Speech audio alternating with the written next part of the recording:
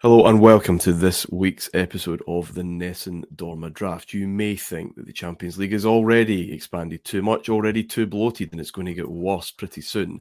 But maybe this is the genesis of all that. 1999-2000, two group stage, more television revenue, but that meant more games, more fun, more goals, and more players for myself and my three guests to try and steal from one another in order to make the definitive, unique 11 from the 99-2000 Champions League. Joining me as always is Rob Smythe. How are we, Rob? I'm good. How are you doing? Good, very well, very well. Rob Fletcher is an expert on 90s English football. How confident are you're going to be able to extend that knowledge into the greatest level of the sport? Well, any excuse to sit and watch YouTube compilations of every single goal from any Champions League tournament is always a joy. But it was good to see there's quite a lot of big names and up-and-coming names in this one. So there's plenty of choices, I feel like, in this one. Yeah, there's a lot of players. Your debut was a good one. You and Rob, I don't know if that poll's actually closed at the time of recording, but you and Rob are neck and neck in that 92-93 English Premier League one. It was a very impressive stuff. We have another debutant. He's from Scotland, but he's joining us from South Carolina, the United States of America. Alistair Ben, you have done a lot of work as a kind of retrospective tactician and analyst of 90s football. Welcome, first of all, but how confident are you that your expertise and the European game is going to serve you well here? Well, first of all, it's a pleasure to be on. Listened to the pod a long time, so finally getting on here is fantastic. But like Rob was saying there, just the opportunity to go back, look at players, look at teams, look at games has been it's been a real joy for this little exercise. In terms of picking a team and picking players, I think there's a wealth out there. It's I guess the tough part's just trying to make them all fit and sort of look through modern eyes, right? Of how do you fit in 4 number 10s? I mean, I'm going to try today. There's loads. Yeah, there are a lot of those lads kicking about. Rob, I vividly remember being on a bus from Parma back to Milan in the December or late November of 1998. Rangers had just been knocked out by Parma, and thinking, my goodness, it's pretty tough at this level. Imagine getting to a European Cup final, Champions League final, and discussing with my pals how many games you would have to play next season. Whoever's going to win this is going to have to play an incredible amount of games because we're going to have 2 group stages. It's expanded, it's huge. Your team, of course, were holders of the Champions League going into this season. What do you remember of that defence and maybe not the literal defence, more of which later, but that new format, which of course we're kind of used to now? Yeah, I think at the time it was kind of exciting. At that time I was still naive enough not to realise everything was being driven by money. The defence itself, it kind of never really got going until they sort of. It wasn't just the Champions League; it was Premier League as well. They kind of didn't really get going until about February, March in both competitions, and then they kind of breezed away from Leeds in the league, and it looked like they were peaking at the right time. They finished the group pretty strongly. They drew Real Madrid, which was a good draw at the time in the quarters because Real were a complete shambles. But then that game I found fascinating. So they drew 0-0 away to Real Madrid, but they're actually really lucky. Bosnich was the best player. Then at home, they lost 3-2, having been 3-0 down. And everyone talks about Real teaching them a lesson. I don't really buy that, actually. I've watched the game a couple of times, and at 1-0 down, United were fantastic. Casillas made a lot of saves. Karanka should have been sent off for a handball on the line, albeit barely perceptible, but in the age of VAR, it would have been. Then they got kind of picked off and went out. It was incredibly frustrating because the kind of aura of that team died in that one night, and they didn't win another knockout game for about 7 years, I don't think, in the Champions League, which is crazy. So it's one of the most frustrating games I can remember as a United fan, really. Definitely one of the most pivotal, because not only did it end United's aura, it kind of restored Real's, which they then obviously wanted to win 3 of the next 5. So yeah, it's a great game though. Like genuinely a really fascinating, multifaceted match. The second leg. Rob Fletcher, Rob's talked here about Real Madrid coming at that quarter-final in a bit of a mess. A lot of the stories in this tournament, Bayern, which I will come to, are spawny in plenty of occasions to get to semi-final. Valencia, both in one hand, looked so impressive and so well drilled and so slick, but they started that second group phase very tentatively and were maybe a wee bit fortunate to get through. That's not what we usually think of. We think of cup football, and maybe that tells the story that the Champions League was becoming something that bit bigger. That it's almost like describing a league season where you can have ups and downs and momentum flows. I think the first part of the 90s, sort of as it switches into the Champions League from sort of 92 onwards, there's no real team that dominates at all. Juventus were probably the team in the middle of the decade getting to successive finals, but there wasn't really a team where you thought, if we draw them, we're definitely going to get knocked out or we're definitely going to get through. If you look at some of the smaller teams as well, they were so competitive, the likes of sort of Rosenborg, Molde, those sort of other teams that now probably haven't got anywhere near any resources to even compete in a level in the Champions League. So I think even with the expanded format, it was still quite an even competition. And you probably think there wasn't that many teams who were running away with it. Barcelona, probably the sort of attacking team who were sort of blowing everybody away. But even then, it looked like they had a little chink in their armour at times. Milan don't do too well. So I think it's quite a good period to watch of the Champions League because that sort of money hasn't been funneled just to the top of all the domestic leagues and then just to the top 8-10 European teams. And it's probably, this is where it's sort of on the turn, isn't it? Where those things start to change. Rosenborg is just so evocative of a team that was genuinely dangerous. You did not want to kind of draw those. But yeah, there were a number of clubs who felt genuinely on the cusp of that top table and within a few years would seem a million miles away. Speaking of one of those, Alistair, we'll get this out the way. You and I share the same fondness for one club. Rangers had knocked out Parma again in the qualifying round. It felt as if anything was kind of possible after knocking out a team like that. Handed probably the worst draw. Maybe Arsenal's draw was the only one tougher because we had both PSV Eindhoven, obviously no mugs, but also Bayern Munich and Valencia, who would go on to pretty much be in every final for the next 3 years, and Bayern had been in one previously. It was very tough, but it did feel genuine. This sounds ridiculous now, but it did feel that a club like that could have a shot at getting through to that second group stage, and goodness knows what else. I think this time, Martin, and you'll remember this as well, is a time, it's still a fairly new team. Obviously, Advocaat's been there for a season. A lot of these players have been part of that. So there wasn't that much change from the year before. Maybe only one or two players going at the team.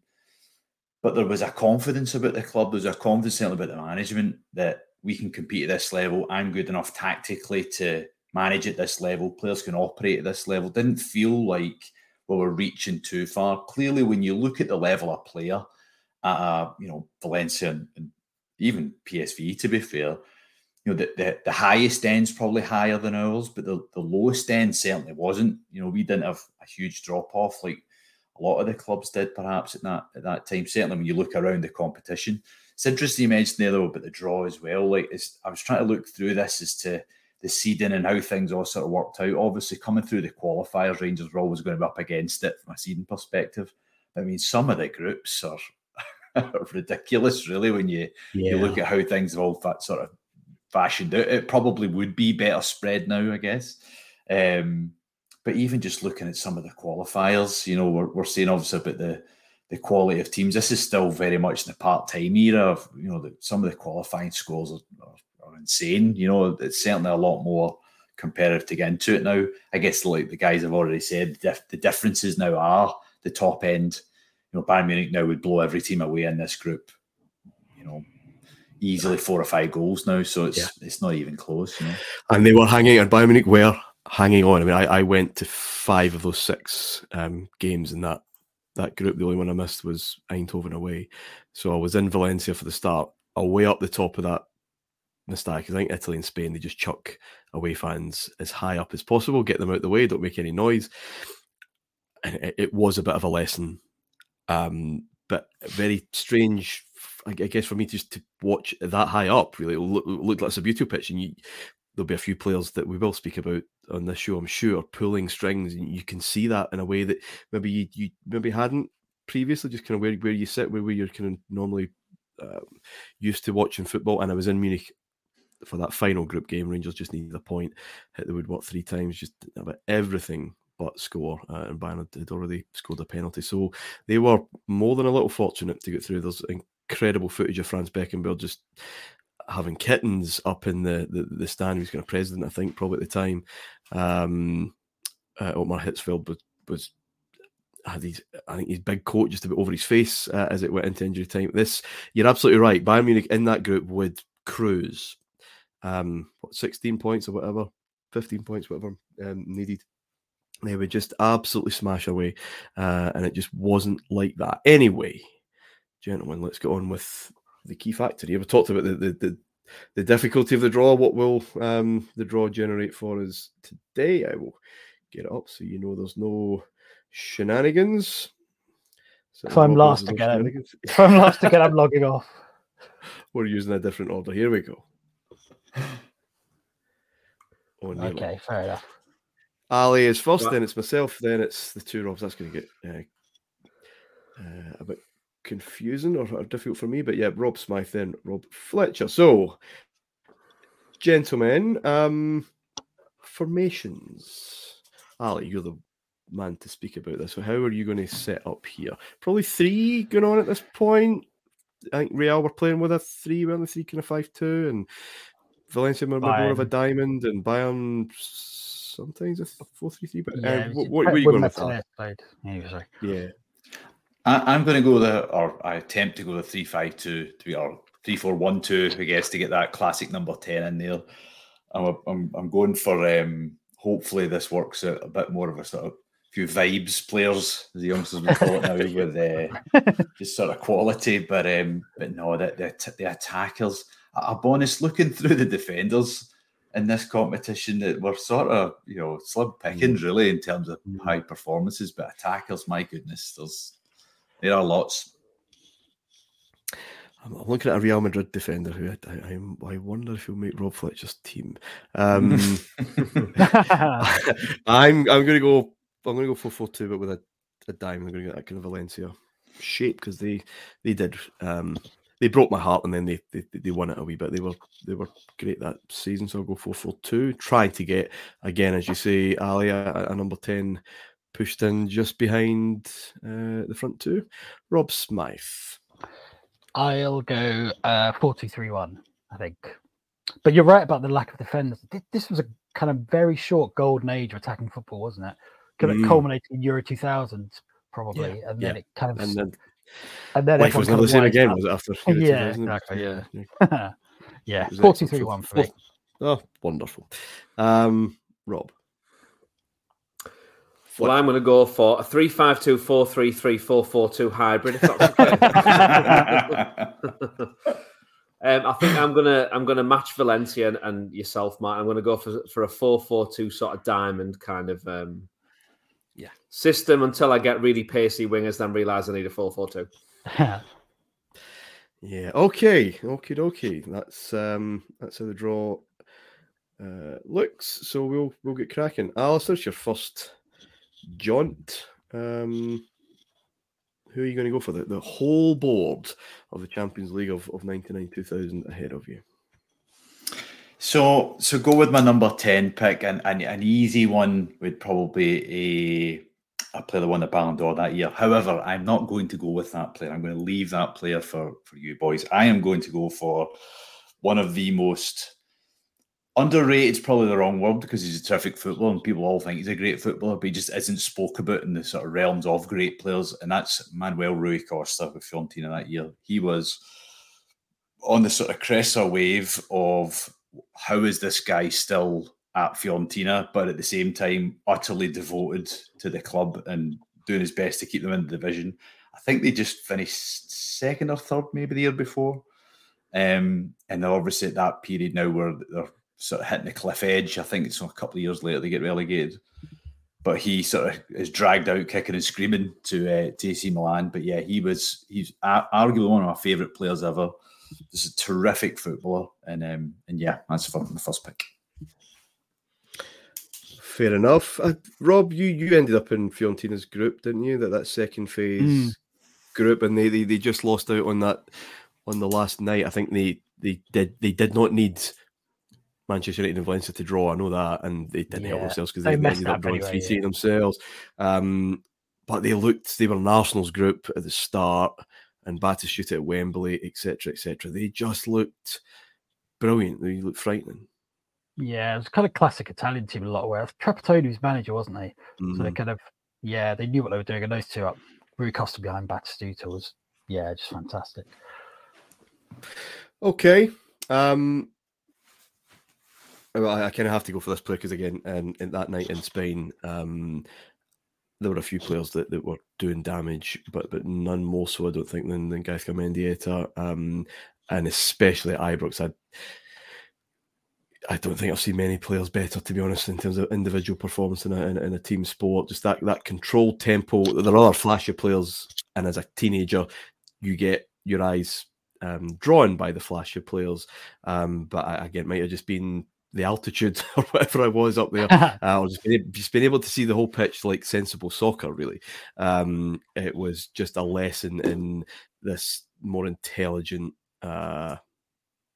midfield player who was just running the show. Again, there are others who I'm sure will all get picked today, but Mendieta was a bit of a revelation for me. Sorry, Rob.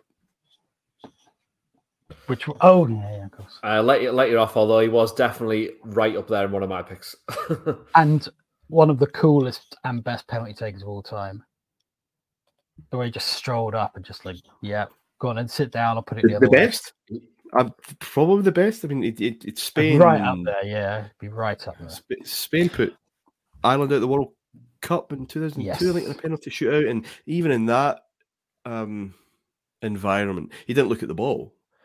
He just looked at the goalkeeper and just waited. And it was just this incredible game of chicken. Said, once you dive, I'll just slot it away. Such was his comfort with his technique. Martin, is it worth sharing the story real quick before we move on? I know we'll talk a lot about Valencia, but what the Scottish media described Valencia as before the Rangers game. Valencia had a bad start to La Liga before the Champions League kind of kicked off proper in the September, and 50% ignorance and 50% just putting the pressure on Rangers. They compared Valencia to Aberdeen because Aberdeen had also had a dreadful start in Scotland. So the Aberdeen of Spain is I think, the estimable Hugh Keevins described them as they ripped us apart in the second half. Rangers should have been ahead at half time, but it doesn't matter anymore. Rob Smythe, then, who are you going for first? I'm going to go for the man who won the UEFA Football of the Year that year and also stripped Helsingborg naked. It's Fernando Redondo. I just can't resist it, really. That moment is probably the greatest moment of the season, but also he's just a fantastic kind of deep-lying playmaker. The game at Old Trafford is incredible. Ferguson said he was a magnet to the ball, which is a great line, but it kind of, that says, of course, his positioning is brilliant. But what I find interesting about that game is Del Bosque spoke about United's tactical anarchy really kind of witheringly, and the press went with it. But that day, his midfield was Redondo, Savio, and McManaman. Now, you need a very, very good number 6 to get away with that. Redondo was that player, really. Such a shame he barely played after this season, I think, because of his injuries and stuff. I think to a small extent, the kind of glory of that Berg moment means that people remember him possibly as being slightly better than he was, but I still think this season he was fantastic. I wanted to ask about that, Rob. Sorry, I want to ask about that. It's such a moment, and it's just such it literally is a moment. This isn't a game. This is a second of skill and ingenuity and invention and vision, and because it's burned into the memory, and then 20 odd years later, it's everywhere. Yeah. Does this inflate everything? I think it does to an extent, and also because he was so elegant. I think that's important. People like obviously left-foot players. But I've watched that game a couple of times. I did a long thing on it years ago, and he is just in the whole game. He is incredibly good. So yeah, no, I think it's difficult with all Real Madrid players in this though, because which part of the tournament you take? Obviously, you take the business on where they win it, but all these players also play when they lose 4-2 and 4-1 to Bayern in the second group stage. But I think ultimately they peaked at the right time, and he was the best player in what I still think, and this might be kind of Anglo or United centric. I still think that was the most important game of the whole season, the one at Old Trafford, and he was the best player on the pitch. So. Yeah, and also one interestingly, I don't know if this is still the case, but so Mendieta was UEFA's midfielder of the year, but he was UEFA's player of the year. I don't know how that works, but anyway, we've long been up trying to understand UEFA and the polls and teams and whatever else. Yeah, good choice. Just one last thing. So he obviously didn't play in '98. I think it's because Passarella didn't like his hair or something. But I think it was actually. Imagine him with Varane in the form he was in '98. I mean, geez, that's a midfield. But anyway. I think that's literally true, isn't it? I think it because he refused to cut his hair. Wild. Rob Fletcher, you have the double dip as compensation for going fourth. Well, I do. I almost feel like I want a Brazilian strike force, but I'm only going to choose one of the two for my strike force because I realise that getting someone at the base of that midfield is really important. So the first player that I'm going to pick is Rivaldo. And he's going to be in as the second striker. And he scored all kinds of goals for Barcelona. He got the fans off the seats because he was such a different kind of player that we've seen. And I think what's quite interesting about someone like Rivaldo, and I talk about this quite a bit with people that sort of you chat football about, he didn't have a very long peak. No. But his peak was fantastic. And the quality that he showed in that very short period of time was incredible. But he didn't really have the longevity that you see with modern players. But then I do think, looking back, how many of those players actually had a really long peak? Even if you look at someone like George Weah, he and Ronaldo, Brazilian Ronaldo, redefined that position, but he didn't have a very long peak, in European terms. So Rivaldo's the first one.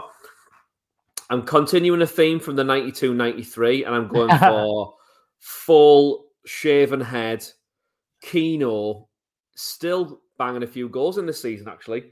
Still kind of that sort of heartbeat of that United side. And the difference in him over that period of time is huge, but he's more like his earlier United self in this season than just before and just after.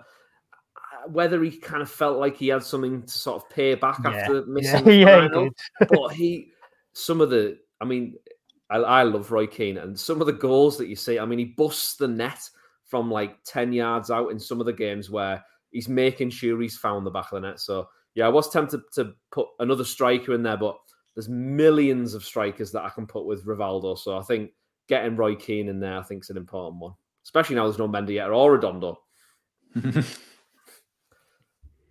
Yeah, that's a good double. It's a good double for sure. The Rob. Back to Rob Smythe then. Oh yeah, sorry. I was just daydreaming about Roy Keane then. Oh, that still breaks my heart. That anyway. His own goal. Yeah. Well, the weird thing again, right? Just quickly, and that tie, I've watched the whole time. 99.9% of that tie, he is flawless. He is one of the only two outfield players who turns up in Madrid along with Giggs. And in the home game, he is flawless apart from two moments. The own goal, when it's kind of classic, he can't delegate sometimes, and then he misses a great shot. Anyway, never mind. I'm going to pick someone who I usually ridicule on here, but who I think was fantastic this season, and that's Roberto Carlos. And I probably overstate it slightly, but I do genuinely think when he was bad, he was abysmal. I'm thinking of tying his shoelace and trying to but when he was good, he was just unstoppable, really. And I think he played every minute in this tournament. I think he's the only player who did, possibly. Think of a few moments. He absolutely wipes the floor. I know Beckham scores a great goal in the second game, but Carlos wipes the floor with him in both legs. I think he made 4 or 5 goals. He scored a couple. I just think this was the kind of, I think in my head, this is the kind of Roberto Carlos, him this season. certainly the bits I can remember, is a kind of image, the broader image he has, just every kind of good aspect of his game working. I mean, again, there were times when Rail was stuffed earlier in the competition, but again, when it really matters, and it was a huge thing, at the time with him and Beckham, because obviously all the hype around Beckham, he just wiped the floor with them. And there's a moment, and it's only a small thing, but so the 0-0 draw in Madrid, and everyone's nervous about the away goal at Old Trafford, as you'd expect. And early on, he forces Gary Neville into a mistake. Neville was having a nightmare that season, and I think Van der Haar saves, but that kind of really set the whole place on edge. And I think from that moment, you kind of the jitters kind of started with just that one, basically him just pressing Neville. And I think he was just kind of a force of nature this season. I'll have it, but also because I think there weren't an amazing amount of left backs, so. Yes, he will do for me in this particular season. No, there weren't. Yeah, well, you've changed your tune from the World Cup one, that's for sure. He didn't try the overhead kicks this time. No, he didn't. He didn't. He learned his lesson, clearly. It's personal growth. Okay, football can be often kind of cruel, even for the most decorated of players. Players that win a lot with their clubs, give their all for the country, and it never just doesn't quite come off, and then they retire, and then the big one lands. It happened for Paolo Maldini, of course. How many goals did he have it with Italy, and then he left and won the World Cup? And similar, I think, can be said for Raul Gonzalez, who, for all Real Madrid's fantastic players, and you've mentioned two South Americans already, he seemed to be the heartbeat of that team. I loved him as a player. This is probably peak Raul, probably, I think. I thought he was superb, and I was convinced at the end of this season, absolutely convinced that Spain were dead set for Euro 2000, even with how strong France were. They just, that kind of Madrid core, the way that they finished up there, obviously didn't happen. I may, however, just stick him at the top of that diamond. I was maybe going to use Rivaldo for that as well. I think both are quite flexible. I'll have Raul at the peak of my diamond behind 2, if that's okay. And well, it is because I make the rules. But there we are. Raul is there. Ali, you have 2 picks. So my 2 picks, I'm going to focus on the back. The first one is going to be a player who chipped in with a fair few goals this campaign, set piece specialist, Sinisa Mihajlovic, had absolutely no memory. He was a centre back. I have no idea why until a game I watched last year. I did a review on the site. It was for it was Lazio and Milan. It was a 4 each game, I want to say, in Rome. And no memory of playing centre back. Watched him play, absolutely strolled it, totally out of shape. How this guy was at this level, I have no idea. Probably smoking the changes at half time type job. But amazing passing range, obviously, really smart footballer. Obviously, like guy's a warrior. No one's messing with him. So in terms of my sort of in keeping of vibes players, he's very much in there. And then I'm going to go for a goalkeeper because I'll be honest, lads, it's slim pickings for top level keepers, and this is sacrilege that who I'm going to pick here based on who he injures, Martin, in the game in Munich. I'm going to go for Oliver Kahn, and the reason why I'm going for Oliver Kahn, there's a couple of other keepers who I think are probably better all rounders. If Oliver Kahn played football now, I honestly think they would have some sort of law that they couldn't pass it back to him. I don't think he could even kick the ball properly. But he was a mammoth of a man, and one of those leaders that, again, I just don't think you see very often now.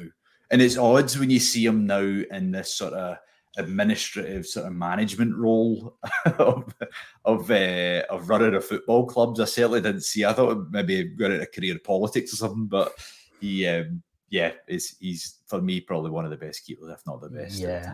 He was the best keeper in the world around that period, without question, I think. Yeah, I really don't want this to become a very kind of club-centric conversation, but that is one of the most, for those of you who don't know, in the first half of that Rangers trip to Bayern, Kahn comes out to midway in his one half, and the legend is that he crunches into Michael Moles, who was on fire for Rangers' new sign from FC Utrecht, and Mole's ligaments went, and that was him pretty much done. It's the most overrated bit of violence in the history of football. Can just basically kind of shepherds him out, and both players are actually quite sensible around it. Mole's just lands badly, as so many of those injuries are. It's just about the landing rather than the contact. But Can was vilified for years. But absolutely, quite enjoy playing that pantomime villain from memory. Okay, thanks, Ali. I need the defenders are not brilliant, so I'm just going to try and get what I can up front. This was maybe the last season of Mario Jardel. I have a soft spot for him. He was a super player. Despite what Archie Knox says that he couldn't trap a bag of cement, he was an incredible forward. There's maybe sliding doors there with his own career and how it dropped off and ended up at Bolton Wanderers and whatever else, and what permits and passports or Portuguese passports were probably the root of all that. I think United were interested as well, Rob, probably around this time, maybe as a cover for the injury to Van Nistelrooy that summer. But again, same issues arose. He couldn't get to the UK. Only his wife had a Portuguese passport. So he was superb. That Porto team, my goodness, talking about Bayern Munich, I know they were monsters at this time. I know they were in this final, or the final before, and they would win it, of course, the following year. But that game was heading towards extra time. That quarterfinal with Porto and a header, I think, in injury time. Not long after this man had equalised. So yeah, I'll go for Mario, the originals. Have you watched all his headers in this tournament? They are immense. There are 3 or 4 that are just incredible. And we're not talking against crap either. I think they played Real, Barcelona, and, as you say, Bayern. Yeah, he was quite high on my list. Like, just genuinely stunning headers. From when he signed for Porto, I've just worked it out now. So he signed for Porto in 1996 to when he finished it. Well, he played his last full season in 2002. He scored 259 goals in 260 games in all competitions. Yeah, in 6 years. Absolutely insane. Imagine how good it'd have been if he could grab a bag of cement. Yeah. Rangers had signed him. The deal was done, and we were told, or Walter Smith was told, no, the admin will be fine. His wife's got a passport, that'll be fine. That was not fine, and that went tits up. And yeah, those stats, I was aware of those, Rob, and it has haunted me for the best part of 30 years. Anyway, he has to be in my team because he's brilliant. Rob Smythe. Well, my favourite footballer's gone, so I'm going to pick possibly my second favourite, Jaap Stam, who was, I think, as good as any defender in the world at this point. United bought him partly because he was so good one-on-one, and that kind of, that was probably one of his biggest strengths. Obviously, he was huge, but also quick. But I think this season in particular, everyone around him had lost it, basically. There was no, Schmeichel had gone, there was no regular keeper because Bosnich couldn't stay fit. Gary Neville was having by far the worst season of his career, even saw a psychologist for the only time in his career. Mikhail Silvestre was kind of feeling his way, and we thought they were teething problems, and it turned out they were just defensive problems that he had for all his career. So Stam was kind of a one-man defence, really. And I just thought he was immense. Yeah, I mean, just I can't imagine a worse defender to play against if you're a decent forward. Like, what the hell do you do? So he's that strong and that quick.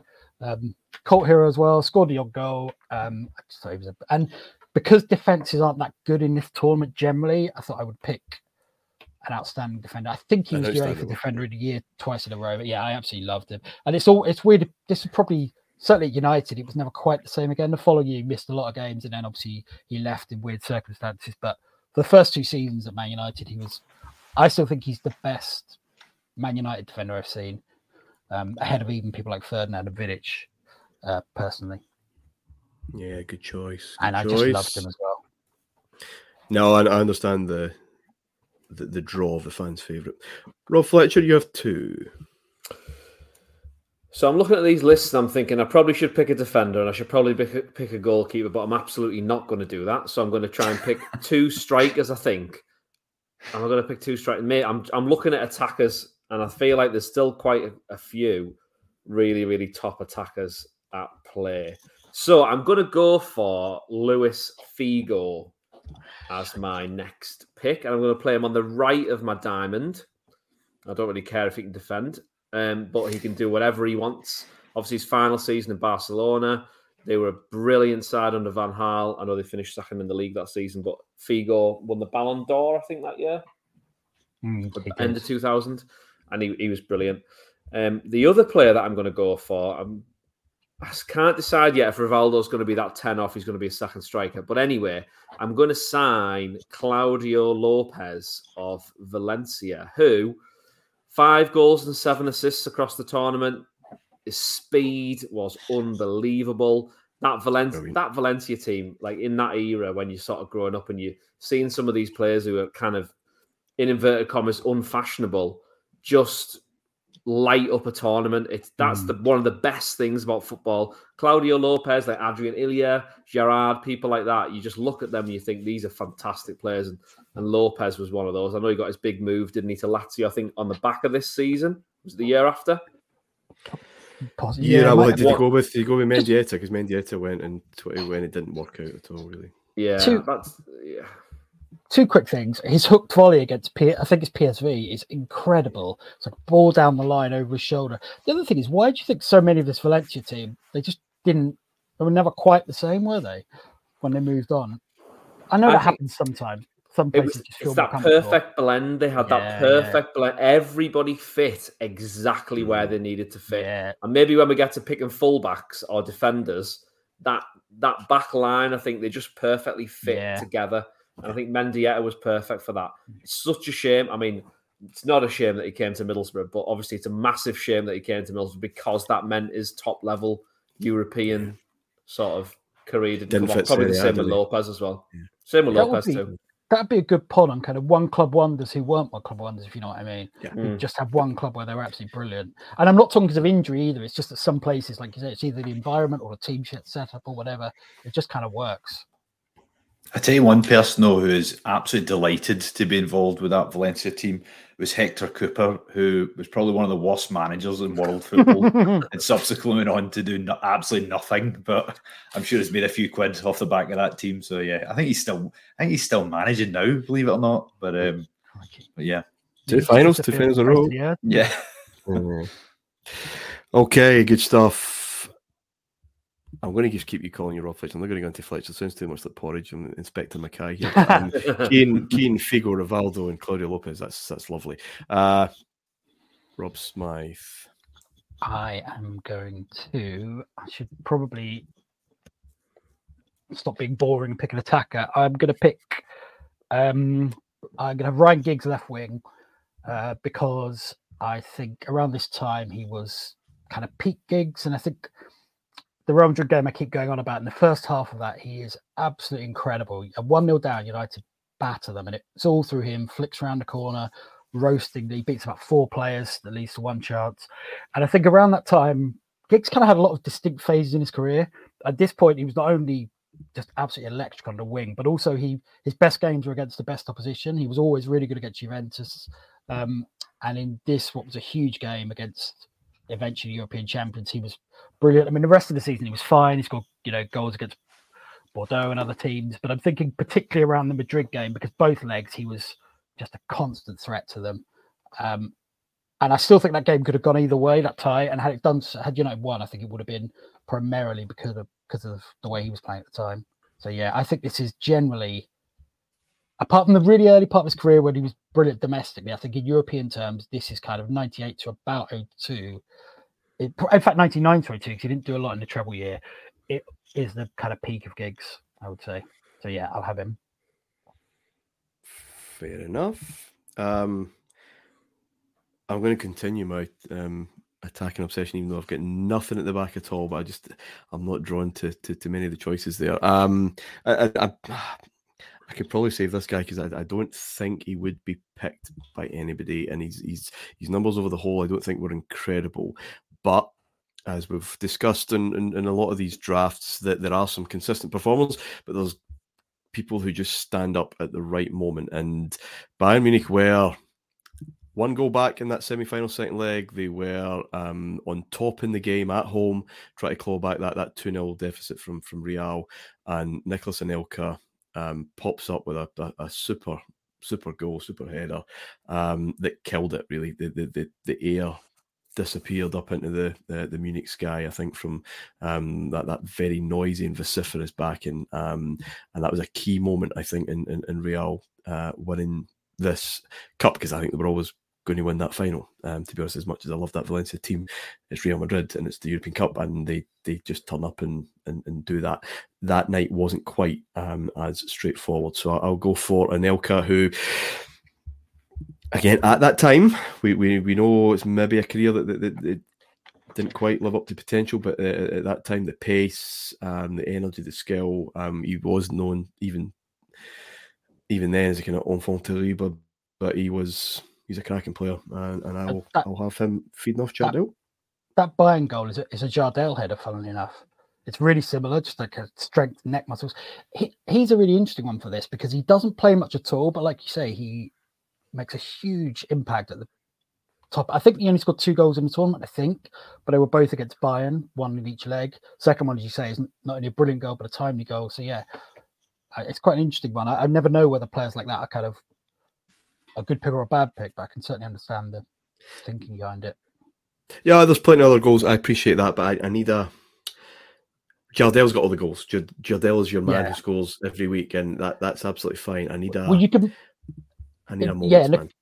In the context of the tournament, you could argue his goal in Munich is the single most important goal, possibly. Yeah. Given, because like you say, it kills it at the stroke, basically. Absolutely ends in the first half. Yeah. It's just done. Yeah. It's over. Ali, 2 for you. I'm going to go for 2 Dutch players, both of whom are with Barcelona at the time. First one being Frank de Boer at the back, which, again, real, obviously modern age defender, could probably play anywhere across the midfield, across the back line, full back, centre back, sweeper, whatever you want. I know you boys mentioned him in the World Cup show a couple of weeks back there, but that magnificent pass. I think this is still in an age where a lot of defenders are still, we defend first and then we figure out that whole passing, dribbling thing later. He was very much the opposite to that. And even when, by the time he got to Rangers, the end of his career, when he's pretty much sort of packed it in, probably one of the best defenders in the league at the time. And then the other player I'm going to pick is Patrick Kluivert, who, I'll be honest, is still a bit of an enigma for me. I looked at this, I looked at a lot of his goals. Scores a bunch, and again, I'm not so sure they're always against the highest level opposition in this tournament, because he scores a bunch in the early rounds, but just an absolute tank. And then again, talk about a career falling off the edge, like goes into the 2000s, and by, what is it, 2005, I think it is, he's at Newcastle, and just sort of, going through the motions. But yeah, it's a real odd career, this one, but at the time, for me, certainly, I think he was arguably one of the best about. Okay, a quick point on Kluivert. I'm not sure there's any forward at the time who could do what he could do. The problem is how often he did it. But there's 2 things. Right? His goal against, I think it's Porto in this tournament, if he means it, it's amazing. So he kills this long ball, and then he seems to kind of, the Ozil stun, where he stuns it into the ground. But not only does he do that, he does it behind his own legs and through the legs of the defender over the goalkeeper. It might be a bit of improvisation, but if he means it, it's amazing. Just one last thing. Kluivert and Van Nistelrooy were born on the same day. And if you were to pair their careers, it's just interesting, isn't it? One was brilliant up to about 2002, roughly. One's kind of became brilliant around that. So if you were to put their careers together, you'd have like an all-time great rather than just 2 extremely good forwards. It's another story of players playing a lot of minutes early on. Yes. So it's like people like Rooney who, get to a certain age and the drop-off is huge because their peak started when they were 18, 17, not 23. Yeah. Kluivert, when you watch some of the way his body moves and his technique when he hits it, I agree with you, Robert. There was nobody doing that. And you look at his goal record at Barcelona, I mean, at that time, obviously, we weren't scoring 40, 50 goals a season unless you were Mario Jardel, but it's phenomenal record, really brilliant record. He could link as well. He was such a good link player, one touch. Very clever. Okay, one more midfielder before I do turn to being sensible at some point. And I'm a wee bit surprised. I know there's some big names being picked in this draft already. I'm a little surprised that Keely Gonzalez hasn't been touched of Valencia, because he was superb. And again, Rob has talked, I think he nailed it very well, but just how perfect this blend at Valencia was, and players just in gaps and did their careers post really live up to that. He was brilliant, and I've already got Mendieta there, with whom he had a great working relationship, and feeding the animals that are Jardel and Anelka. Yeah, Keely Gonzalez for me. Anyone is surprised that star was so bright and then meh? I don't know. I think, like you said, maybe it was just that environment. But yeah, he had an absolute sledgehammer of a left foot, didn't he? Mm. It was him or Giggs for me. I put Giggs just slightly ahead because I thought he was just a better, more penetrative dribbler. But yeah, I wouldn't really argue either way. Okay. All right. Rob Fletcher's raging about that, which is always good to see on the draft. Rob Smythe, then, please. I'm trying to look which positions are relatively difficult to find. Okay, I'm going to go for Alessandro Nesta because I think defenders aren't very good in this competition. Defences, rather. Lazio arguably had the best defence of the teams who went a decent way. Now, of course, they lost one game, very costly, 5-2 to Valencia, but guess who didn't play in that game? So Nesta played 9 games, didn't lose any. They conceded 3 goals. 5 games he missed, they conceded basically a lot. I think it was 10, yeah. So basically, this is kind of Nesta's peak, around Euro 2000 when Italy were fantastic as well and probably should have won it. So given the relative poverty of defences, I quite like Stam and Nesta as a centre-back pairing. And I'm just going to be really boring and win games 1-0. Yeah, very tidy that. Very tidy indeed. Okay, so all the defenders of any note are kind of taken, I think, at this moment. Rob Fletcher, are you going to look at your defence? Because like me, sorry, we're not really bothered by that. We're all about the... Yeah, I'm going to end up with Frank Leboeuf and not really care. Keely Gonzalez would have been a definite pick. Nesta would have been a definite pick as well. So I can't have either of those. So there's one player that I want to pick, but I can't. I was thinking before this that I'm going to try and be sensible and pick players who you can kind of put in the right place. So this player who scored a lot of goals, I can't really pick him because I've got Figo. I don't really think I can put him in there. So I'm going to go for another striker. And I'm picking 2, aren't I? Yeah, I'm picking 2, yeah. So I've got a left winger and I've got a striker. So the striker that I'm going to have is Marcelo Salas from Lazio. Didn't score lots and lots of goals, but generally all-round plays pretty good. I nearly picked another Lazio striker who got a lot of goals, but then realised he scored them all against teams that they just absolutely hammered, so I left them alone. My left-sided player in my diamond is Savio from Real Madrid, who is another one who got goals and got assists in that season, and is probably another one who we can put on the list of what happened to him. But certainly in this team, in this system, which was kind of a weird hybrid system, the Real Madrid one, because it was a 4 when Helguera went forward, but Salgado and Carlos kind of played as wing-backs, but Savio and McManaman were wingers and came in kind of a bit weird. But he can play in the left of a diamond, I think he'll do for me. Yeah, he did great. Yeah, pretty nice League season. He really did. So Rob Fletcher, like myself, not bothered too much about the back at this minute in time, but his midfield is complete. Keane at the bottom, Luis Figo and Savio on either side, and I think Rivaldo at the peak of that diamond with Claudio Lopez and Marcelo Salas. Real France 98 favourites there up front as well. So yeah, absolutely players in the peak of their form. Rob, are you going to score goals? No, I'm going to buy a player who forced a lot of own goals. Michel Salgado, right back. So he created the own goals both by Keane and Jeremies in the quarter and semi-final, respectively.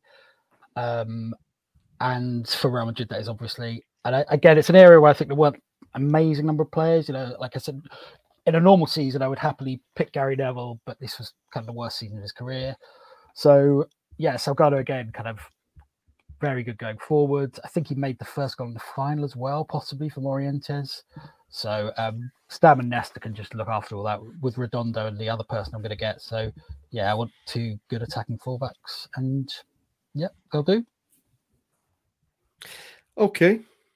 Right, that makes sense. Yeah. Rob, I can promise you, it makes more sense than the cricket team I picked this morning. But anyway. Yeah. Okay. So it's back to me, isn't it? I do need defenders, right? Okay.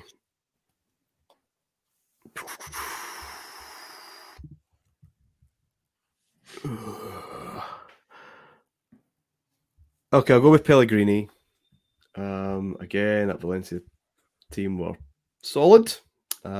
Just bottled it on that last night, sadly. But yeah, he played a lot of minutes as well from memory, I'm pretty sure. Very consistent player, constant presence. Yes, I'll go for Pellegrini, Pellegrino. Sorry, always get those names mixed up. There's so many of them, but yeah, Mauricio Pellegrino at the heart of my defense, which I will need to build rapidly. Ali, do I get 2 here, Martin? Just the one? You do indeed. Yeah, you're pretty much on 2s now for the rest of the. On 2s. All right, awesome. So like yourself, I'm going to need a couple of guys who stay back and defend, which I'm going to use my 2 midfielders for. And those 2 midfielders, the first one is going to be Patrick Vieira. Certainly the team didn't have a great tournament. I think this is his year he seemed to get sent off almost every other week, I think, this year in the Premier League. But it was a sort of aging team, I guess, that he was now becoming a leader within. And just on this quickly, by the way, this is a sort of random thought I had watching this. Looking at how terrible David Seaman was in this tournament, how on earth did he go on and play another, 4 or 5 years for England? It's like a Peter Shilton Mark II here. It's like, how's this guy still getting picked? They didn't have anyone else. Yeah. What are you looking at then? Right. Nigel Martin, who did come in against Romania in 2000 and made a mistake. Although Seaman, that was it one of the Spanish papers he said when Portugal beat England 3-2 that Seaman was a piece of meat with eyes. But what's really funny about that is that Seaman doesn't do much wrong. Like they're all 3 really good finishes or deflection with Figo. He doesn't do much wrong, but anyway, yeah. Yeah, no, that. Okay, I didn't expect. Special. Yeah, I didn't expect to hear Patrick Vieira's name today, but here we are. Who else then? Alex? Yes, and equally another maniac to play next in midfield is Diego Simeone, who, to be honest, I think is underrated as a footballer.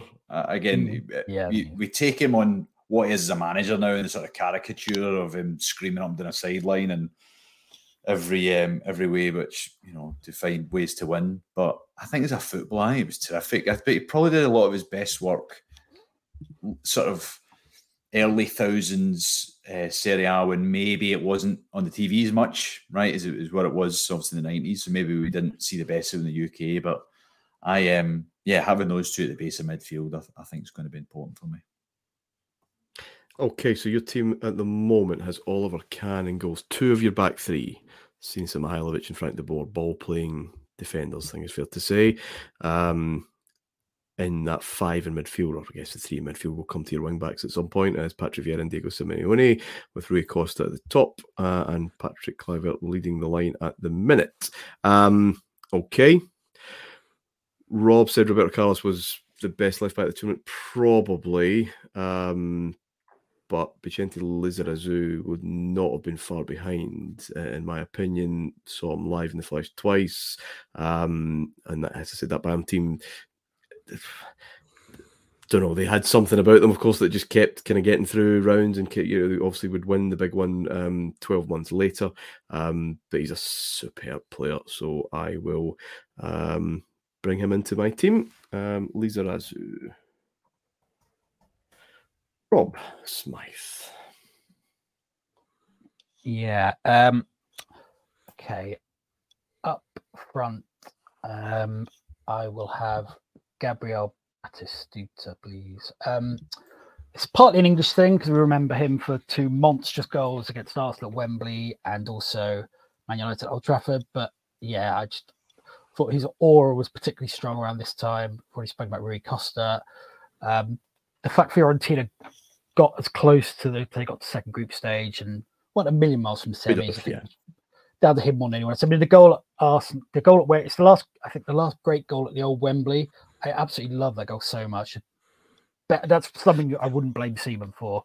That's a Batistuta goal, isn't it? I mean, that's what strikes me. And we had this debate on the France '98. So you've turned heel on quite a couple of the players. No, but it's all about form at the time. Though you see, Batistuta in France '98. I'm not having that. Yeah. He's. But we talked about his career as a whole. Yeah. But he scores goals like that in my head all the time. Yes, you think there's a pass on, or he's going to move it forward a wee bit, and after you not even get a chance to finish that thought before the ball has thundered into the back. You just shoot on sight, but when you've got a foot like that, that's probably not the worst option. Okay, yeah, but also he could be quite a composed finish as well. So when they beat Man United at home, Keane gives him a weird back pass, and he just bends it high into. I can't even remember who the keeper was because there were 3 different ones. But yeah, just a brilliant video, and it's partly an English thing because of the kind of symbolism of the 2 goals. But he was flying around that time, I thought. Keane's involved in quite a few. Yeah, but this is why it's a weird season because he's such a incredible season. But he is almost perfect that season, and he scores 5 or 6. This is what it's quite a tragic story in some ways, given how important it was to him to try and win it after having the previous year. But anyway. Yeah, so at the moment, then, your defence is complete, I think. Michel Salgado, Stam, Nesta, Roberto Carlos. You have Redondo as part of your holding 2 in midfield, Giggs on the left of your 3, and presumably Batistuta is your lone striker. Rob Fletcher, what are you going to do next? You've got 2 here. So I'm making a tactical decision here, and I'm picking 2 defenders who can't run to make sure we've actually got some players back while we're actually on the attack. They're both from Real Madrid. Unfortunately, I'm going to have to take a drink for Aitor Karanka and not pick him, I'm afraid, Aitor. Although I love him so, I will not be selecting him in this game. I'm going to pick the other 2 Real Madrid central defenders from that team, Ivan Helguera and Fernando Hierro. Hierro can just whack penalties in whenever he wants to. I'm quite happy with that. And Helguera is that kind of player that I really loved at the time because he didn't really fit what we were seeing in the Premier League because he could play and he could pass. And all of a sudden he appeared in midfield and then he would be the last man and then he'd be centre-back and he could get forward a little bit. So I actually think he was a really different kind of player that we'd seen before in this sort of era. But he was a fantastic player. I imagine him to be someone like a John Stones type player in the modern era who could step up into midfield from a central defensive position. Hierro as well. I mean, didn't he score 21 goals in one season in the early 90s? I'm sure he was Real's top scorer from midfield. Yeah. He was just kind of that big all-rounder that eventually ended up at Bolton, didn't he, in the Premier League and kind of extended his career a little bit. So, yeah, let's go for those 2. So now I definitely know I've at least got 2 players back and a goalkeeper eventually. So, tactical decision, that one. How many of these players do you think will have ended up at Bolton? They start to mount up. Hierro missed the final, I think, kind of tragically, after being such, again, along with Raul, such a kind of talisman of that Real Madrid side. All right, back we go. Rob Smythe, you still need a goalkeeper, another holding midfielder, and 2 of your midfield trident behind Batistuta. I'll have a goalkeeper. I was going to pick Casillas because of it's such a charming story. An 18-year-old who came kind of from nowhere. Then I kind of looked into it a bit more and, he was badly at fault for 1 goal when they lost home to Bayern. He did concede a lot, albeit he was brilliant at Old Trafford. But anyway, I'm going to go for Francesco Toldo, Fiorentina, who was Italy's number 1 at the time. And I read somewhere that he made more saves than anyone else in the competition, which is pretty good going because they went out in the second group stage. He subsequently went on to have a really good Euro 2000 as well. Just a very solid, safe goalkeeper. and I don't care about using their feet because it's 1999, so it's fine. Yeah, he was a good goalkeeper. Just that memory of weak wrists at Euro 2000 later on that summer, I guess, is kind of. Which one's that? The Wiltord. Yeah, the Wiltord goal. Yeah, he was kind of. Certainly he was blamed for it anyway, because Buffon was injured just before that tournament. I'm pretty sure. Yeah, possibly. That's a good point. Yeah. Anyway. Yeah. Oh, he's a great goalkeeper. I won't hear a word of your anti-Casillas bias because I am going to pick him. No, he was really good. No, just one last thing I told her. I've just remembered he makes an absurd save from Kanu in injury time in what was a kind of decisive game at Wembley. So, yeah, he's in for that alone. Now, Casillas was kind of the story of the competition, definitely, as keepers go.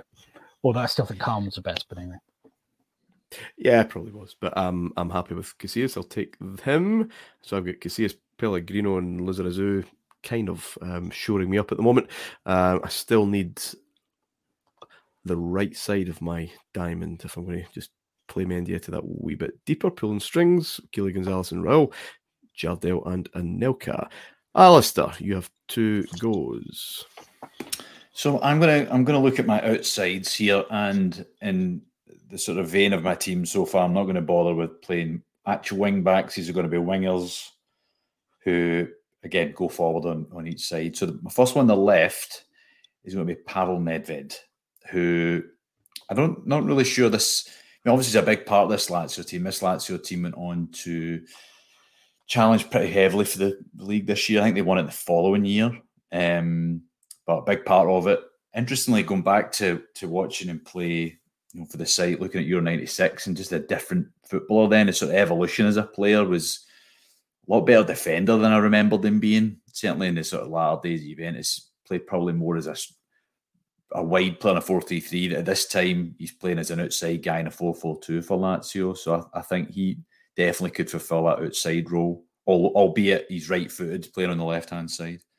And then on the right-hand side, again, we'll see what you boys think of this one. I want to go with Beckham because, again, it's the right-footed, it's the winger, it's the set pieces, it's the everything.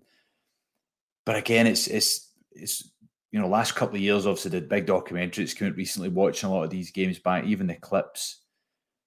I don't think just gets the love as a footballer. Certainly his work ethic, certainly his defensive ability. I watched the game not long ago. They played. It was the '99 season where they won. And they played Barcelona at Old Trafford. And I think he covered every blade of grass that night. And I know that's the sort of cliche old school saying, but genuinely did. Defended, got forward, crossed, shot, the whole deal. So I think he for sure has to be in a team of this season just based on his performances. How was he that season, Rob? Yeah, pretty good. I mean, around that time, I don't think we'd ever seen a better cross with the ball. I'm not sure we have still. I mean, I do think Carlos wiped the floor with him in the quarters, but even then, Beckham scores that brilliant solo goal, albeit it's more defiant because they're 3-1 down. But yeah, I mean, there are moments like the Valencia game, I think he makes 2. Bordeaux, he makes 1 with a typical cross. And yeah, like Ali said, his work rate was just beyond reproach, really. And the other thing is, because Neville was so poor, it probably put a bit more pressure on him that season as well. I mean, around that time, treble year was his best year, but around that time, particularly till he became England captain, and his sort of priorities changed a bit. He was just, fantastic. I think he's still underrated historically. I would agree with that. Compared to the other 3 midfielders, anyway. When I press record, I didn't expect to see David Beckham and Pavel Nedved as wing backs, but this is the joy of the draft. This is where we are. I'll go with someone who could play in midfield, but he was used by Bayern quite a wee bit at right back, especially in the latter stages of the game. That's Hasan Salihamidzic. Good player, tidy, and again with Lizarazu, an understanding on either flank. So yeah, that's where we're going there. So I've got Casillas, Salihamidzic, Pellegrino, and Lizarazu. I still need another Centre back and the right hand side of my triangle. It's my diamond. That's all I need. Rob Smythe, you are in need of some midfielders, I guess. One holding and two attacking. I'm not going to enjoy this because I didn't like him. In fact, I hated him, and he took the greatest pleasure in putting United out. But he was extremely good at Steve McManaman. Playing as a central midfielder alongside Redondo, he scored that volley in the final, obviously, but he was just really good central midfielder. So he played pretty much in number 8. I thought he played better in the home leg when they battered United 0-0, but he just became a key part. It was really weird because around that time, England ended up playing him left wing at Euro 2000. England never, as far as I can recall, England didn't play him central midfield at all. And yet he was playing that role for the Champions of Europe. Yes, Real Madrid fans loved him as far as I'm aware. Oh, they absolutely did. And he played his part. There's little things like the kind of, for all the talk of the Redondo moment, the goal that breaks that game open is when Raul puts him 2-0 up, and that comes from a brilliant McManaman pass to Raul, who then scores brilliantly. So my heart said Effenberg or Guardiola, but my head said McManaman. Yeah, no, he did a great old time. And such a big drama when he left Liverpool in the summer before for £116,000 a week or whatever it was. First kind of big English player to leave in a Bosman, and my goodness, what has become of the game? Whether Albion, the other thing is how exciting. Well, not for me, but how exciting was generally to see an English player score in a Champions League final. I mean, in those days it was an extremely rare event. Obviously, Sheringham had the year earlier, but and it was a brilliant goal as well. So Okay, good stuff. Rob Fletcher, you need a goalkeeper. Couple of fullbacks, I think, and you'll be done. Where are we going? So I'm picking a couple of fullbacks. I'm sticking with Valencia, and I'm having both of them. So I'm having Jocelyn Anglamar and Amadeo Carboni, who were old, experienced, tenacious, aggressive, and generally really, really effective. So I think if you're playing with Figo and Savio as your right and left midfielders, those two wily characters I think would fit in quite well, especially next to Hierro and Elguera. So I think that's maybe not the most dynamic back four in the world, but certainly pretty solid. Yeah, well, solid is the word for sure. Good stuff, Rob.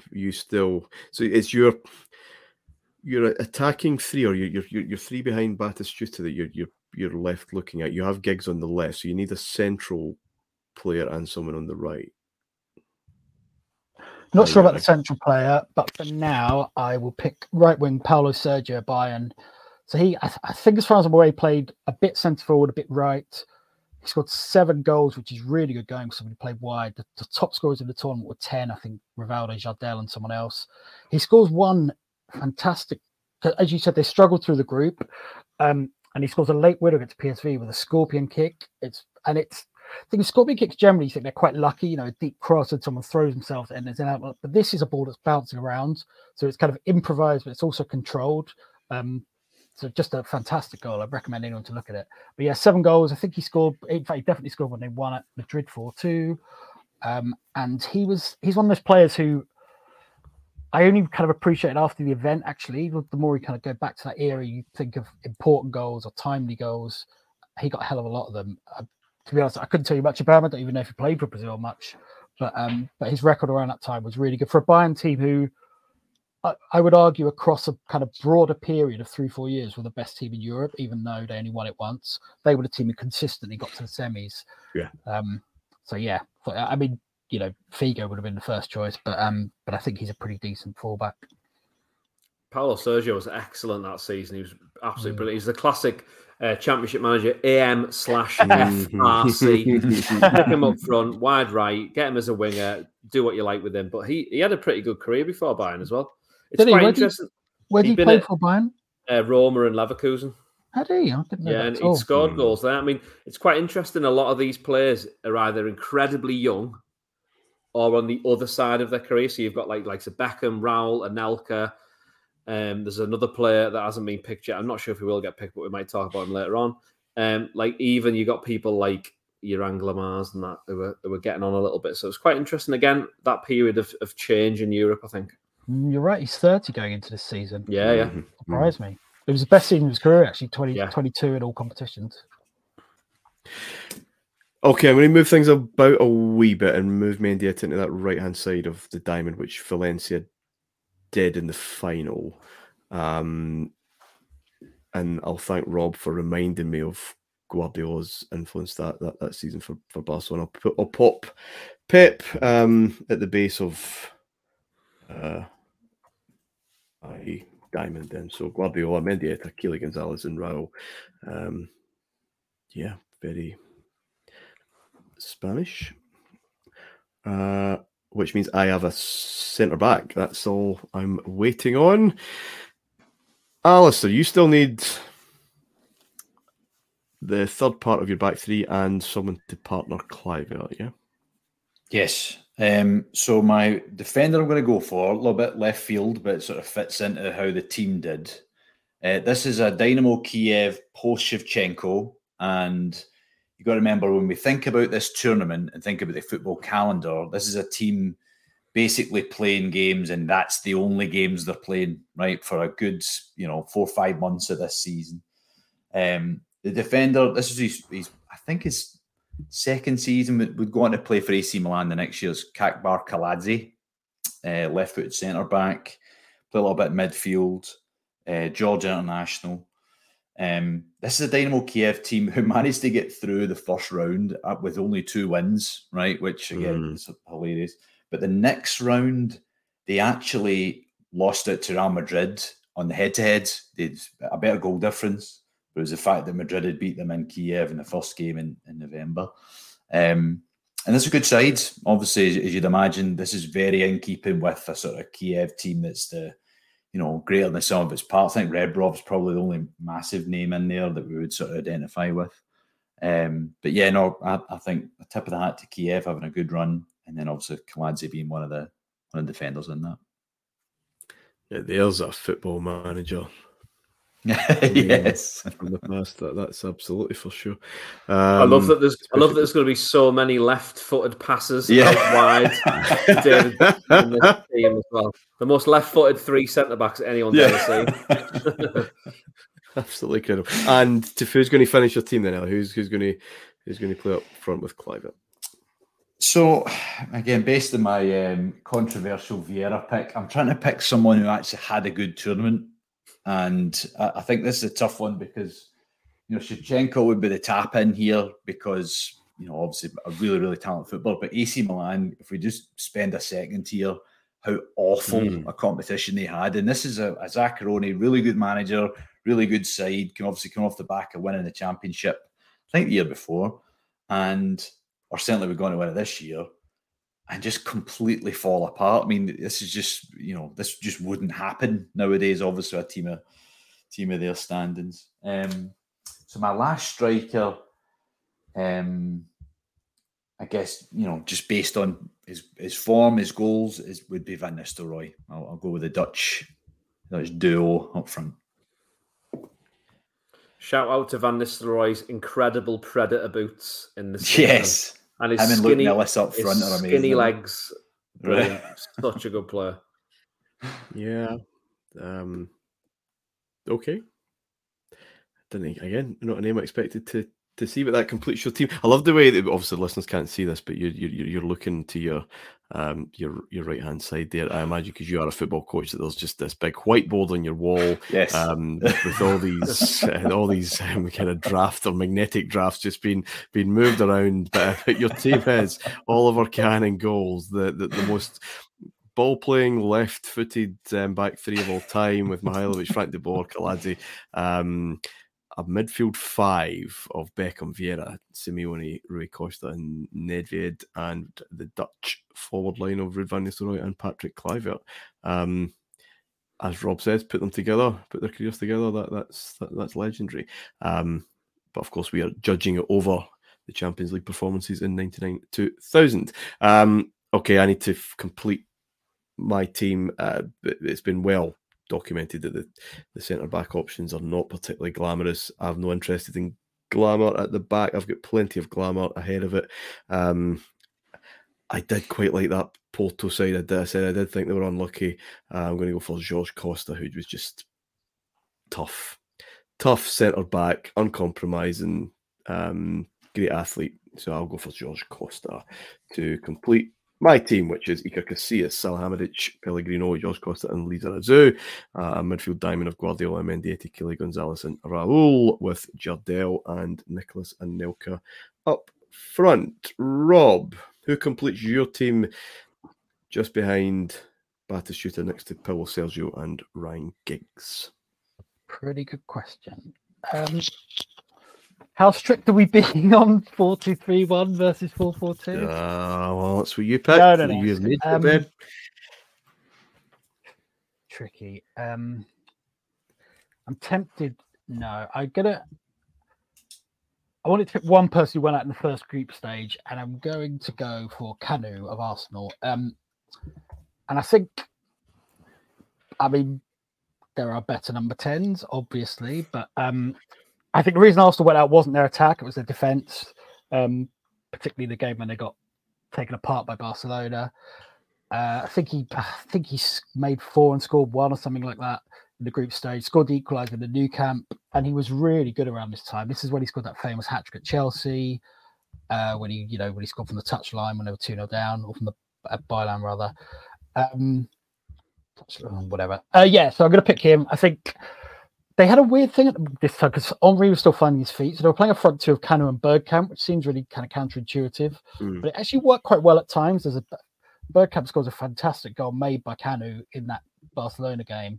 I will have Kanu, I think, but I might consider a wild card. But 4 assists and 1 goal in a group of death is pretty good going. No, it absolutely is. And there's a bit of wild cards, maybe the word. There's something of the maverick and the unpredictable about that we all need in the team. He was so good for us. He was good all the time, but for his first kind of year or so at Arsenal, which is the back end of the previous season, the first half of this one, he was just fantastic. They never quite reached the same height, certainly not with them, but I'll be happy enough with him. That's a good mix of kind of pace and movement and passing, I think.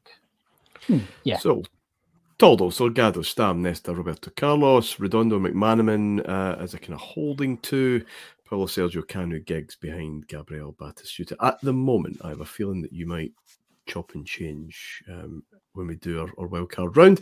Rob Fletcher, you're the last to go. You need a goalkeeper.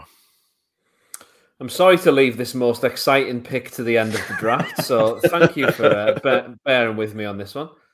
5 clean sheets in 10 games, stood behind a pretty strong defence. Luca Marchegiani, who was a great goalkeeper amongst a plethora of fantastic Italian goalkeepers. I'm sure many people of a certain age who watch Gazzetta Football Italia could name you multiple goalkeepers who could have played for Italy around this time. Marchegiani probably one that didn't actually feature that much, if at all. But he was great for Lazio. Really good goalkeeper, really solid. He didn't play all the games. Subkeeper came in, and I think you could see the difference because I think he let in 9 goals, maybe, or 8 goals. Balotta, I think it was. So he let quite a lot in, but Marchegiani wasn't there. So quite happy with that. No, fair enough. Very underrated, not spoken about, but for the reasons you've mentioned, loads of Italian goalkeepers at that particular time.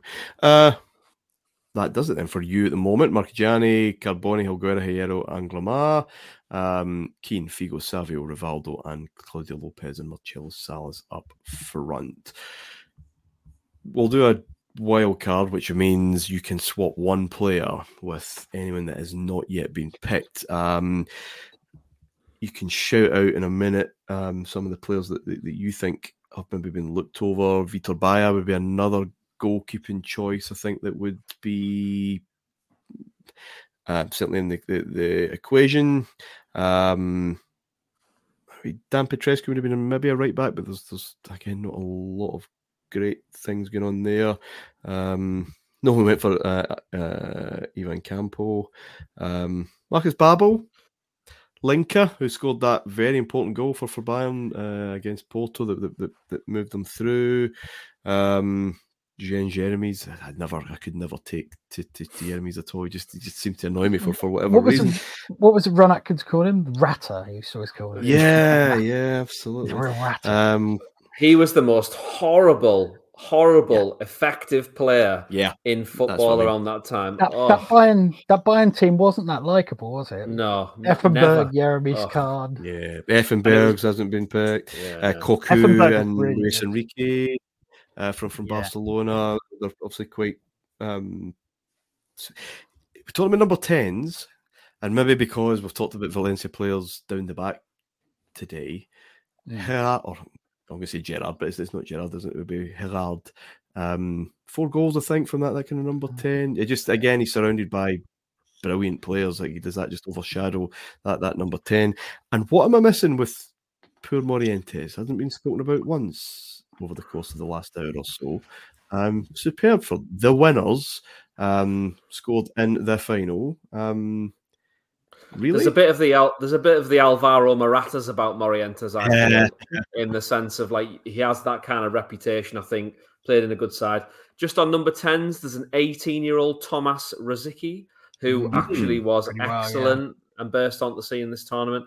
There is another Barcelona, there's another Barcelona player that hasn't been picked who could probably play in a number 10 who also played on the right and the left. If anyone can, is that Enrique? Luis Enrique, yeah. He was excellent. He just didn't play much. He must have been injured, but I think he scored like 6 and 7 or something. Yeah, he did. Yeah, but the one I thought someone would pick was Samuel Kafur. I thought he was fantastic. He was my third choice centre back actually, ahead of But anyway, so who's first in the wild card? Rob Fletcher would be first in the wild card. Maybe the other ones. Yeah, you mentioned Simeone and Inzaghi for good reason. He filled his boots early. Do you know who's worth mentioning? Maybe. Yeah, I thought about him. Do you know who's worth mentioning? Young John Carew at Rosenborg. He did really well. He was, and so he's only 20 at this point. Within a year, he's playing in the final for Valencia. He's denied a hat trick against someone. I forget who it is by a really pedantic decision. Going to break through? Would that be a breakthrough season? I guess so. Yeah, certainly in Europe. He was a good player, actually, better technically than I remembered. Yeah, and quite smart. But again, did he go on to really deliver on a lot of that expectation? But it's a big season for that. How many players have we talked about over the course of the loads. Show that were just so impressive and had such a hype around them, but just didn't quite go on to do Torre Andre flowed very well. Yeah, another unlikable player, Dennis Wise, had a good season. He did for Chelsea. Yeah. Chelsea looked like they'd not quite done the biz, but had at least forced Barcelona into extra time. You know what I mean? It's that night.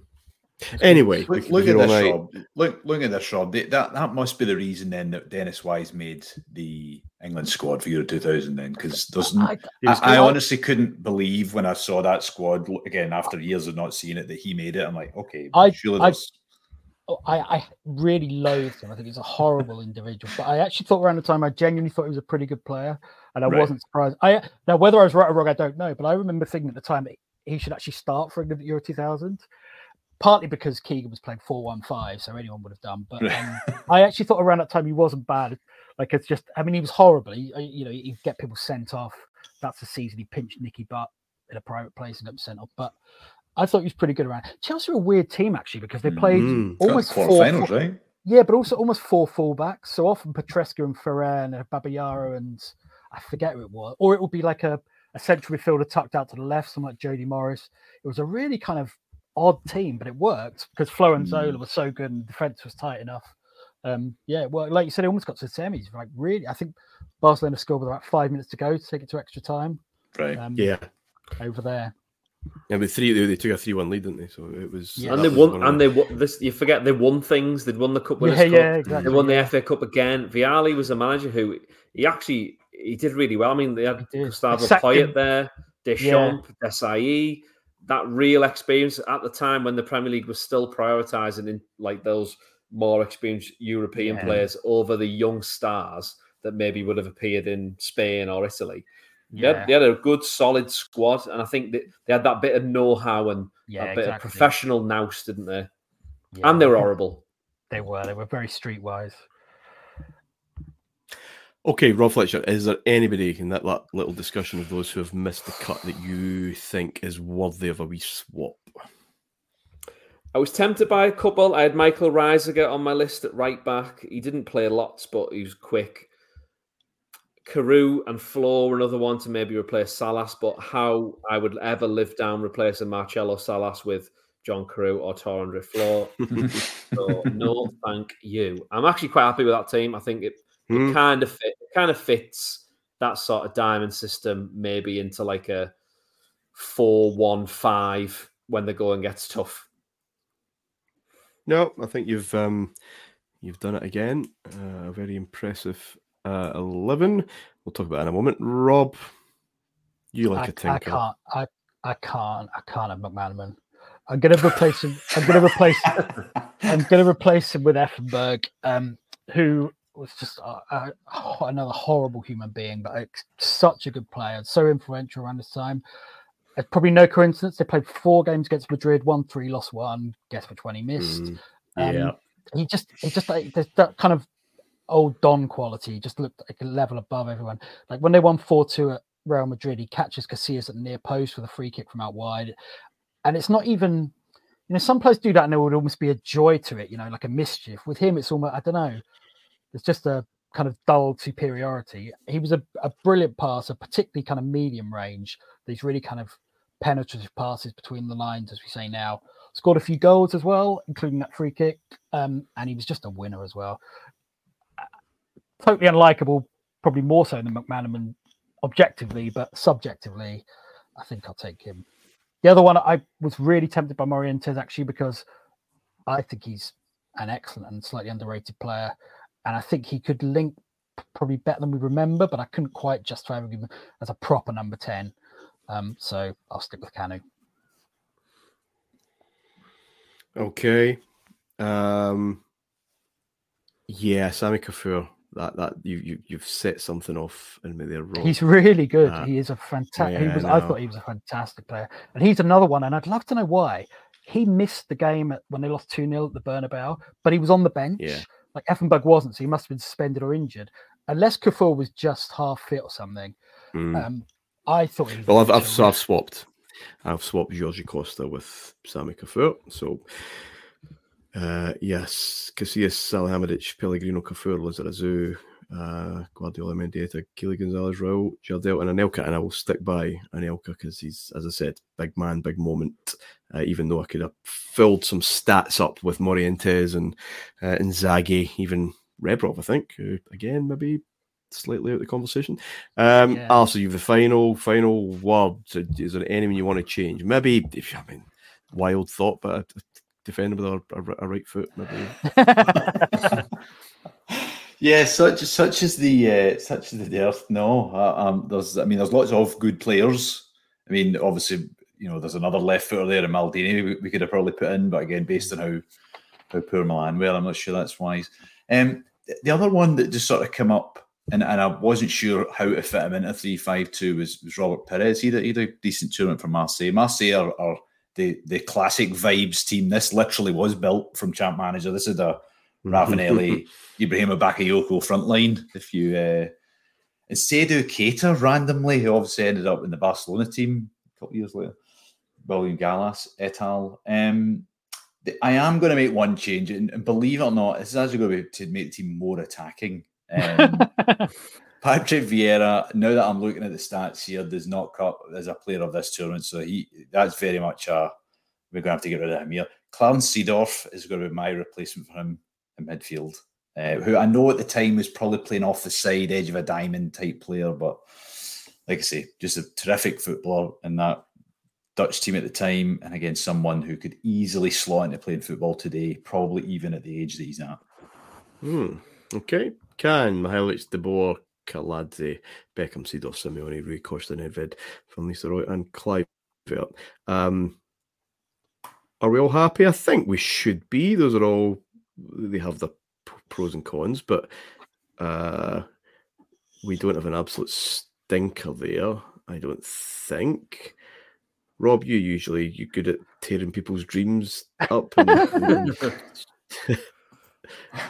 What do you think as you cast your eye over these 4 teams? Which one? Rob Smythe. Me? Rob's, me. Well, yeah. Rob Fletcher has been nothing but nice Different on these strengths. shows. I mean, he did call me Ozzy Ardiles, but different strengths and weaknesses. Yeah, I mean, it's some really eye-catching attacks, aren't there, as you'd expect given this tournament. So plus sides. I mean, yeah, Ali's team. You've got the best defense, don't you? Yeah, but you pay a price for that, don't you? Like number 10 is weak and right wing is weak, relatively. So like Figo would have been perfect for that position, or Mendieta. I know he's sort of half and half, but yeah. Just trying to look. I suppose. I mean, I really like your midfield. The only thing is, thinking about like being really boring. Like, who's going to cross for Jardel? I'd be wondering about that. Yeah, I don't know. I mean, you could pick strengths. Lizard, Salihamidzic. Yeah, but fullbacks kind of cross. Yeah. Just looking at Rob Fletcher's. Yeah, Rob Fletcher's midfield I like a lot actually. Mm-hmm. Yeah. Got Roy Keane, Ballon d'Or winner, Rivaldo. Come on. Yeah, but Keane v Redondo, Kryptonite. Can't believe I'm talking down Keane. It's disgraceful. Yeah, Ali's midfield is fantastic. Front two, Van Nistelrooy and Kluivert's interesting. I loved Kluivert around this time. Didn't know anything about Van Nistelrooy really. They're all pretty good. And then see, it's so easy to forget though. You kind of cast her up and you see Oliver Kahn, you realise actually that's a big thing. Like I thought he was well ahead of anyone else around that time. Yeah. No, I like the ball. Yeah. Yeah. There's lots. I think your defense. Yeah, I think your. Yes, I mean Stam and Nesta. That was kind of my. I just thought because defenses weren't very good, I kind of wanted to get to like. And one fullback that will bomb, and another fullback that will be as well. Salgado was pretty good, particularly around that time. Like he makes goals in all 3 knockout rounds. So, but yeah, Stam and I mean, Stam and Nest is perfect. I can't wait to see Roberto Carlos, Jaap Stam, Stefan Effenberg, all shouting at Kanu. Yeah. Rob Fletcher, the defense is well. That's maybe the price you've paid, as Rob says. We sometimes you and I have left that late. Let's put it that way. I've prioritised professionalism. Yes. Okay. Your midfield is wonderfully beautiful and keen. I wonder if Lopez and Salas, if there's a bit of the hipster around that. I love them both, but Lopez, the way that I'll stand by an Elka, but I've got a machine beside an Elka, and that's absolutely fine. I wonder if there's enough there. There's quite a lot of left feet in that team. Not that that's a problem, but I've got Rivaldo scoring goals. Yeah, he scored 10. I've got Raul as well. He scored the same amount as Jardel. So isn't it interesting, right? If you look back on this season, you would think a bad season for Barcelona. Didn't win the league.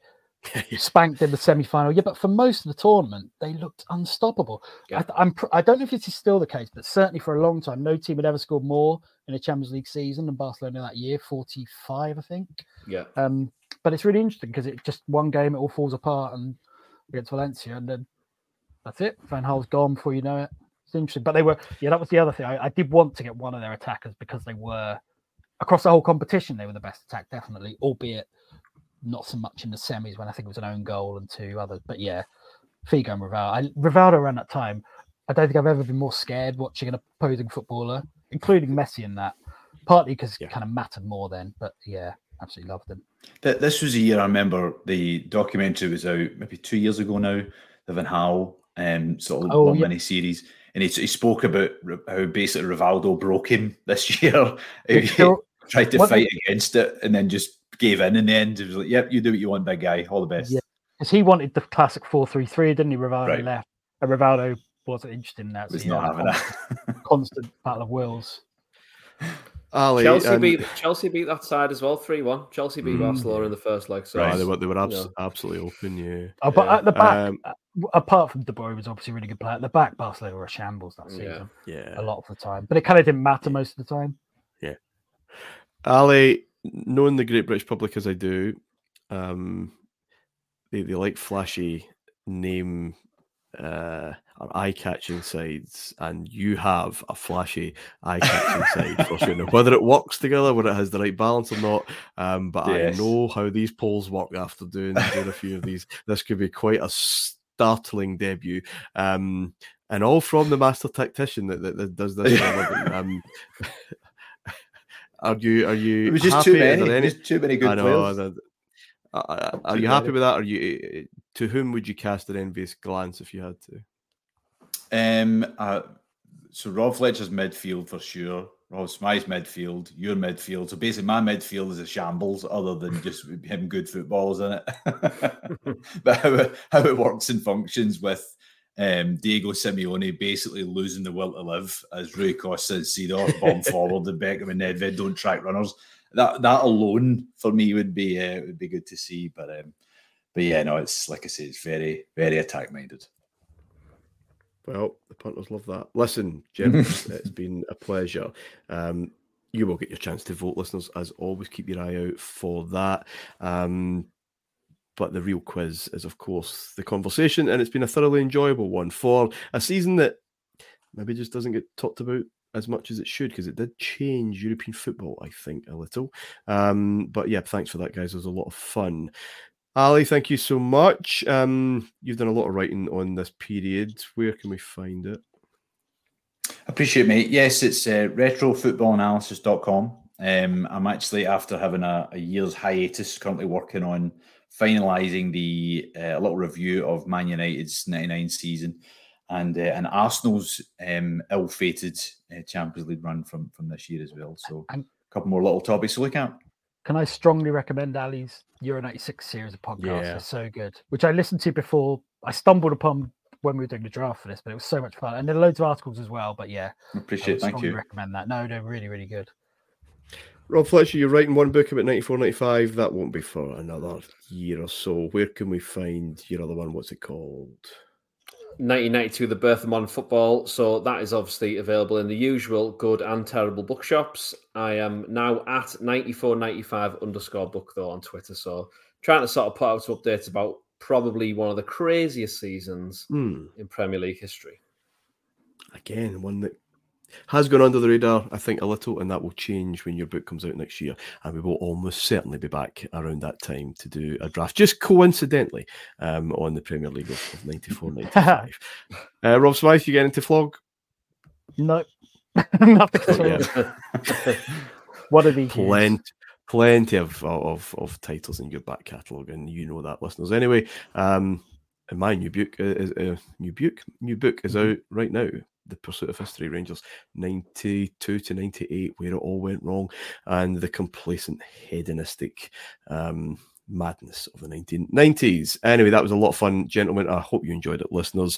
We will be back next week. Change of guests, change of topic, and controversially, change of sport. Cricket World Cup of 1999. Until then, bye for now.